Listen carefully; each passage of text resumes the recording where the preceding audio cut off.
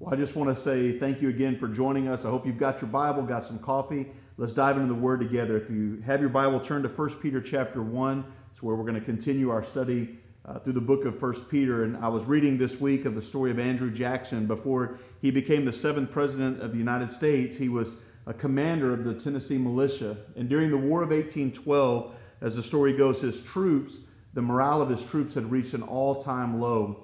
And a critical spirit had grown among them. There was some infighting, and they were arguing and bickering and fighting among themselves. And so reportedly, Jackson called them all together and when things had kind of reached a breaking point. And when all the men were assembled, Jackson stood in front of them and he pointed across the battlefield and he said to them, "Gentlemen, let's remember that the enemy is over there."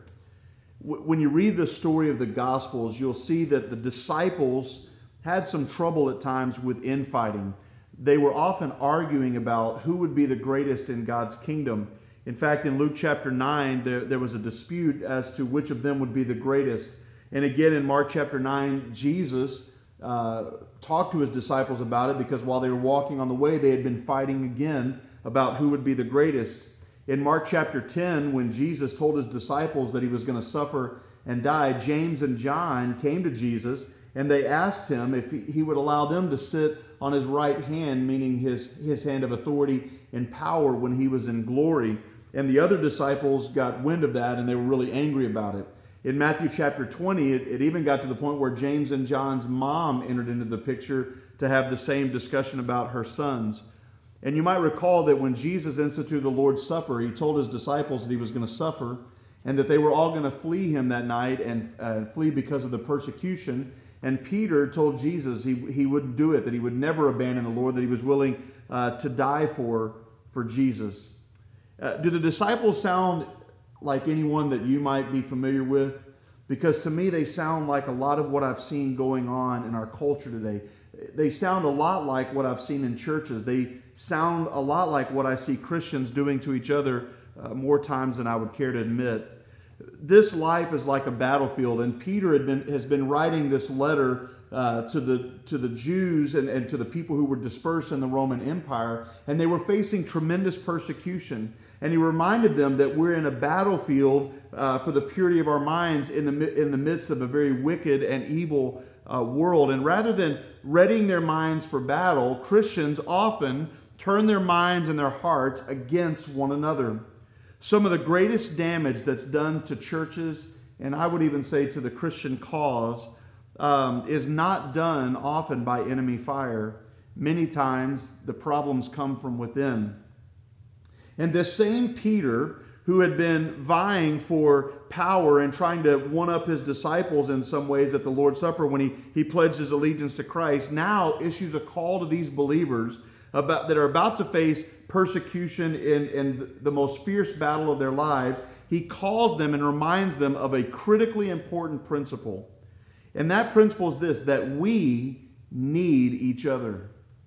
And so Peter calls them to love one another. I want us to continue our study beginning in verse 22 of 1 Peter chapter 1.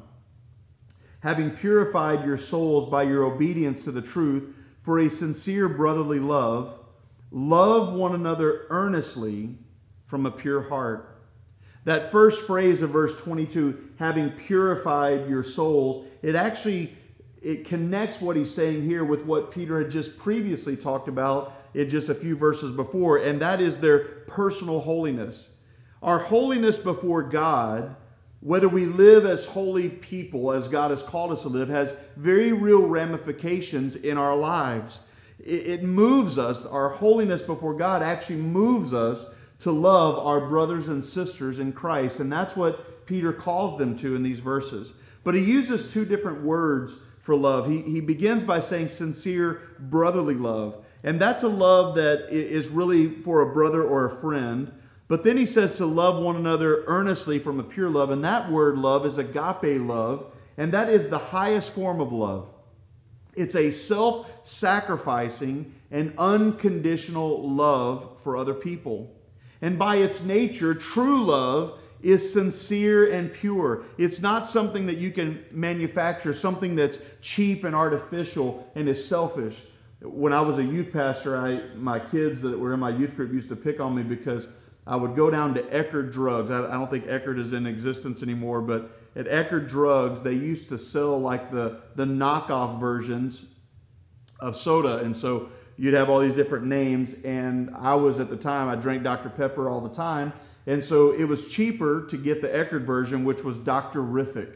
And I would buy Dr. Riffic because it fit within our youth budget. And I would take it to the events, and the kids hated it because it just wasn't the real thing. If you've ever had Dr. Pepper, you know that Dr. Riffic is not real. It's not as good.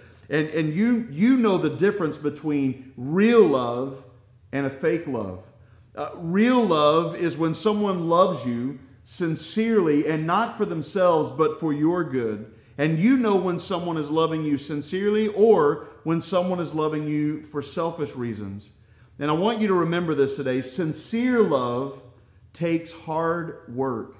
In fact, I'd like you to just type that out there in the comments, or maybe write it in the margins of your Bible. Sincere love requires hard work. I think we've kind of given into this idea culturally that love is easy. When we're loving people, everybody's going to be lovable all the time. But I want you to notice the wording that Peter uses in verse 22.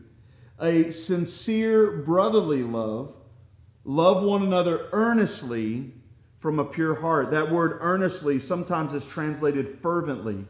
And some people are easy to love, but even the most lovable person is not lovable all the time.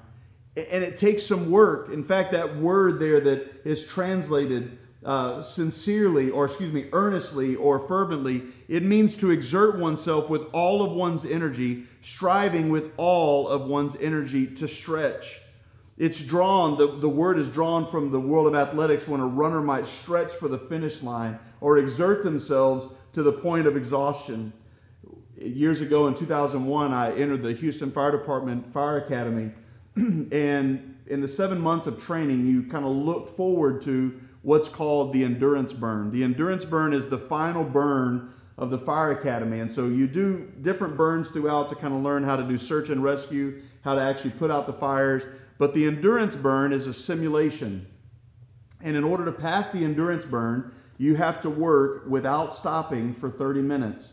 And so you kind of, they have this fire truck set up, and you act like you're pulling up to a scene, and you go to the officer who's in charge, and they give you a command. And it might be to stretch a certain hose out to a certain length and prepare it there. And then it might be to use a pike pole or some other tool, and they'll send you down in the basement to do some search and rescue. And all the while the building is burning, and it's extremely excruciating work, and it's very rigorous, and you're constantly working one activity or one job after the next. And when you get that job complete, you come back to the officer and you keep working. And the way that you pass the test is you have to work continuously for 30 minutes without quitting. But here's the catch.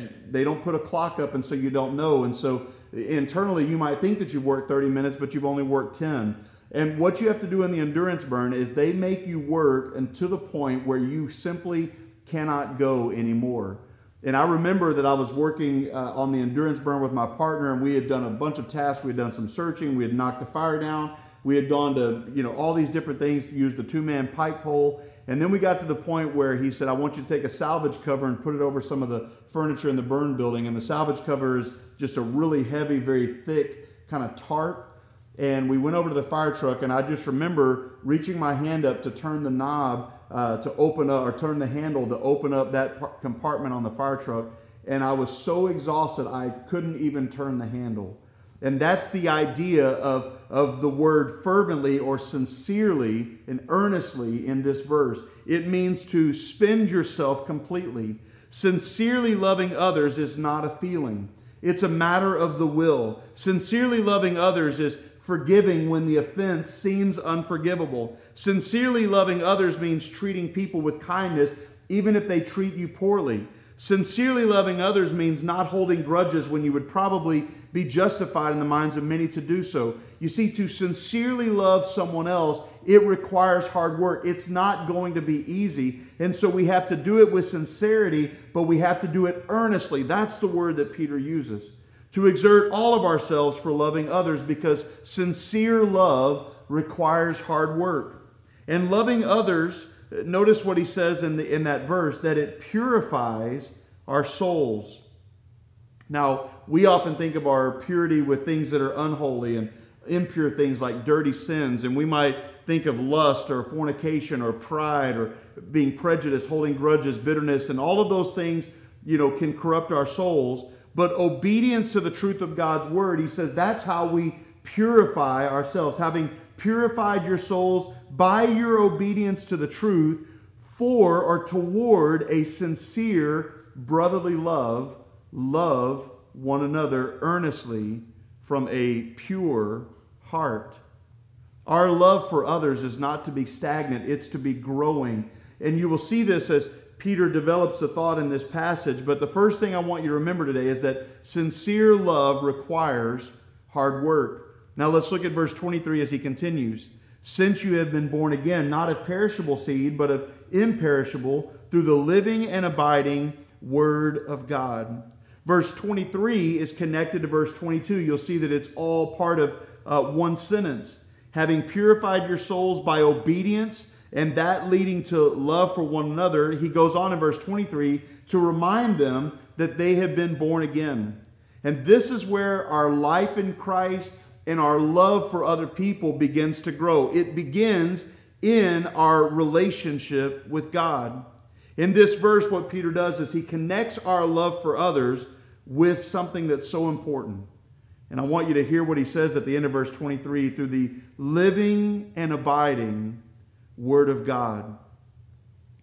Our love for others is deeply connected to our adherence or our being rooted in the Word of God. He reminds us that we were born again, not with something that's tarnished and perishing, but with the eternal and perfect Word of God. Our first birth was a birth of the flesh when you were born, and that's corruptible. But our spiritual birth is something that doesn't fade away. And what happens many times is we try to love people in our own strength, in our own flesh. But he goes on in the next verse, verse 24, which we'll read in just a few moments, to remind them that whatever we do with our flesh is going to decay. In fact, notice in verse 24, for all flesh is like grass, and all its glory like the flower of grass. The grass withers and the flower falls, but the word of the Lord endures forever. I talk to a lot of couples and do marriage counseling from time to time, and I'm always struck by people that are really struggling, especially those who feel like they're wanting to get a divorce. And inevitably, as you begin to talk through the various issues that have brought them to that place, they will eventually say this. They say, we just have fallen out of love with each other. We don't love each other in the way that we did. And I believe that the root cause of that is their love is not rooted where it needs to be. It's rooted in themselves. And look, if we were to do everything by what we want or by our own wishes, then yeah, we can fall out of love. But when we root our idea of love, not in our ideas and in our thoughts, but in the Word of God, that's when we can love sincerely as Peter calls us to live. The best that man can manufacture will fade and will decay, but sincere love endures. And here's what I want you to write. Maybe write this in the comments as well to remember this. Sincere love not only requires hard work, but write this. Sincere love is rooted in the Word of God. Peter continues in chapter 2 and verse 1. So put away all malice and deceit and hypocrisy and envy and all slander. Like newborn infants, long for the pure spiritual milk, that by it you may grow up into salvation, if indeed you have tasted that the Lord is good. Chapter 2 begins with the word so, and that means that he's continuing to build on what he's just said, on the implications of our love relationship as brothers and sisters in God's family and the work of the Word of God. In all of that, he says, so you're to put these things away. And in verse 1, Paul gives 5 deterrents to sincere love. And I think that we're all in the crosshairs here, because I think as we read this list, we may find ourselves more often than we'd like to think. But notice the first one in verse 1 is the word malice. And that's an attitude that is similar to hatred. It's a desire to inflict pain, harm, or injury on another person. You ever had someone hurt you, and rather than respond in love to them, you wanted to exact revenge? Or maybe you held a grudge against that person. Maybe you gave them the silent treatment or walked away from a relationship. I think if we were truthful today, we could probably take out a pen and just write a name of someone that we have done that to. And Peter says, sincere love puts away malice. The second deterrent, to sincere love is in verse 1. It's deceit. That word means deliberate dishonesty. It's to speak or to act with ulterior motives. That can be sometimes speaking less than the full and honest truth with someone. It can be being selfish or two-faced towards someone else, or living kind of a double life. So he says, look, if we're going to love with sincere love, we have to put away hatred. We have to put away deceit. And notice the next one, hypocrisy. That word, it means to act out the part. It's masking or hiding your true and maybe sometimes selfish motives. He says, look, sincere love, you got to put that away. Then the next word that he uses is envy. That's to be resentful discontentment. You ever had someone that said they loved you, but every time that you shared something that was good or a blessing in your life, they treated you with resentment, or maybe they were envious? That's not sincere love. He says, look, if we're going to love sincerely, we got to put that away. And the last one that he uses is slander. And this is usually where these sinful attitudes of malice and deceit and hypocrisy and envy will eventually lead. We begin to tear other people down with our words. We begin to speak against someone else. We run them down verbally. And that's the idea that Peter is telling us this morning. And that is that if we're going to love sincerely, it's going to require hard work, and it has to be rooted in the Word of God.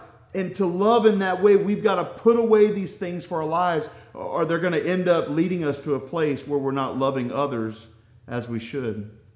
So think about those words: malice and deceit and hypocrisy, envy, slander.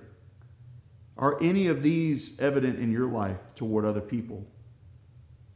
If they are, he says, look, you're not loving the way that God has commanded us in His Word. You're not loving Him in a way that is obedient toward holiness. And maybe that's because your love is rooted somewhere other than the Word of God. I want you to understand this very important truth today. And that is, you have the responsibility to lay those things aside. Notice what he says at the first part of verse 1. So you put away all these things. And we have to allow God to work in us to help us with those things, but it's your responsibility to put those things away. God is not leading you in His Word. God's Spirit is not leading you to have hatred in your heart, or to have deceit or hypocrisy or envy, or to be slandering someone. God is not leading you in that way. You have to put those things away. In fact, I want us to just take a moment to write a prayer to God. Just write out, Lord, help me to love others with a sincere love. Lord, help me to love others with a sincere love. No hypocrisy, no malice, no deceit, no slander, no envy. Lord, help me to love others with a sincere love. Would you write that prayer out? Because sincere love requires hard work and is rooted in the Word of God. Notice what he said in verse 2.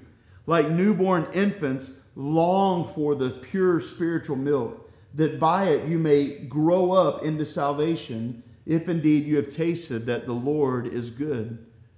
He uses an analogy here. He's not calling all of these Christians newborn babes, but he uses an analogy to help us understand how we should desire the Word of God.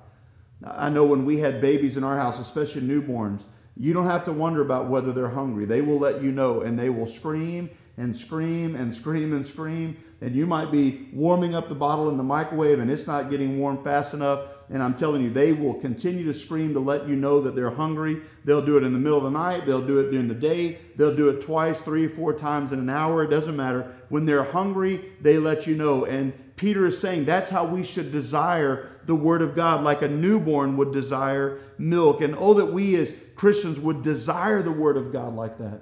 In Psalm 1, verse 1, the psalmist writes, "Blessed is the man who walks not in the counsel of the wicked, nor stands in the way of sinners, nor sits in the seat of scoffers, but his delight, his joy is in the law of the Lord, and on his law he meditates day and night. And he's like a tree planted by streams of water that yield its fruit in season, and its leaf does not wither. In all that he does, he prospers." That we would desire the Word of God in that way, to long for it day and night, that we would delight in it and meditate upon it every moment of every day. That last phrase of verse 2 is so important. We have to desire the Word of God so that we may grow up into salvation. In other words, take us to the point of maturity that our salvation calls us to. What's he saying? To grow in what? To grow in our love. Grow in our love for God, who is so gracious, and grow in love for His Word, the sincere and pure Word of God, and then grow in our sincere love for other people. Do you know why our love for others, I think, is sometimes so shaken? I think it's because our desire for the Word of God diminishes. I find myself, when I'm not in the Word of God, when I'm not listening for the voice of God and longing for it and meditating upon it as I should, that's when my love for others begins to go down. That's when my attitude begins to sour. And so Peter reminds us to long for the Word of God so that we can grow in our love for other people. What Peter does in these verses, he calls the believers together. And he points out across the battlefield and he says, look, your fellow man, your fellow believers, they're not the enemy. The enemy is over there. The enemy of your soul, who seeks your destruction, who wants you to turn away from God, who seeks the destruction of your family and marriage and the destruction of our culture. He is the enemy. We are called to love one another with a sincere love. But sincere love requires hard work and is rooted in the Word of God. So let me ask you, is your love for others sincere? Does your attitude reflect the sincere, perfect Word of God? Or are you filled with some of those things that Peter says we have to put away? Are you filled with malice? Do you have hate in your heart towards someone else, someone who's hurt you? Do you have deceit or hypocrisy or envy or slander? I read a quote. He said, "Strangely, in churches where biblical teaching and theological knowledge are strong points, love and unity are often weak. Christians must strive for both maturity in knowledge and unity in love." And I can't help but see and understand and feel the timeliness of this passage for us today. I've seen a lot of people, especially on social media in the recent months, just tearing each other down. If someone disagrees with us politically, we draw the lines in the sand. And we say, well, yeah, that's what you think. You're over there and I'm over here. Some people, if they don't post something on social media, then they're called the problem or part of the problem. And in that language, we're saying they're the enemy. And then some people do post something on social media, and then they're the problem. And so we draw the lines in the sand, and we begin to bicker with one another, and so much infighting, even Christians fighting with other Christians. And Peter reminds us, and I want to remind all of you today, that we need each other. And so we must remember the command of Jesus to love one another. Look, sometimes we're going to disagree. We're going to disagree on things that are happening in our culture. We're going to disagree on things politically. We're going to disagree on the way government handles things. We're going to disagree with each other's opinions. We sometimes are going to disagree on theological or biblical points. But what we must agree on is what Jesus called his disciples to in John chapter 13. That he called them to love one another. In fact, in John 13 and verse 35, Jesus said that the defining mark of Christians would not be their theological expertise. It would not be their knowledge of the Bible. It would not be the denomination of their church. He didn't say that the mark of Christians would be those that wear Christian t-shirts or post scriptures on their Facebook or social media page. He said in John 13:35 these words, "By this shall all men know that you're my disciples, if you have love one to another." We need each other.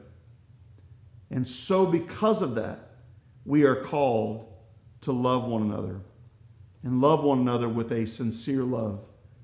Sincere love requires hard work and is rooted in the Word of God. Sandwiched in the middle of all of this teaching is something interesting. In verses 24 and 25, Peter actually quotes from Isaiah chapter 40 when he said, all flesh is like grass, and all its glory like the flower of grass. The grass withers and the flower falls, but the word of the Lord remains forever. He's referring to Isaiah chapter 40 if you want to turn there and read it. But Isaiah 40 is a prophetic word of comfort and hope to the Israelites who would suffer under Babylonian captivity. And in Isaiah chapter 40, Isaiah points them forward to the Messiah who would come. And when he would come, he would be the hope of Israel. And by Peter referring to it here in 1 Peter chapter 1, he reminds these believers that one day we will see the Messiah, that one day the Messiah will come. And so until that time, remember that we are to love each other with a sincere love and to live in obedience to the Word of God. I want you to imagine what a difference it would make in the world if the church would live out what it means to love each other. Yeah, it's a theological stance that we're to love others. Yeah, that's what Jesus commanded us to do. But what if we practically lived it out before the world? What if rather than showing our differences, we chose just to love each other?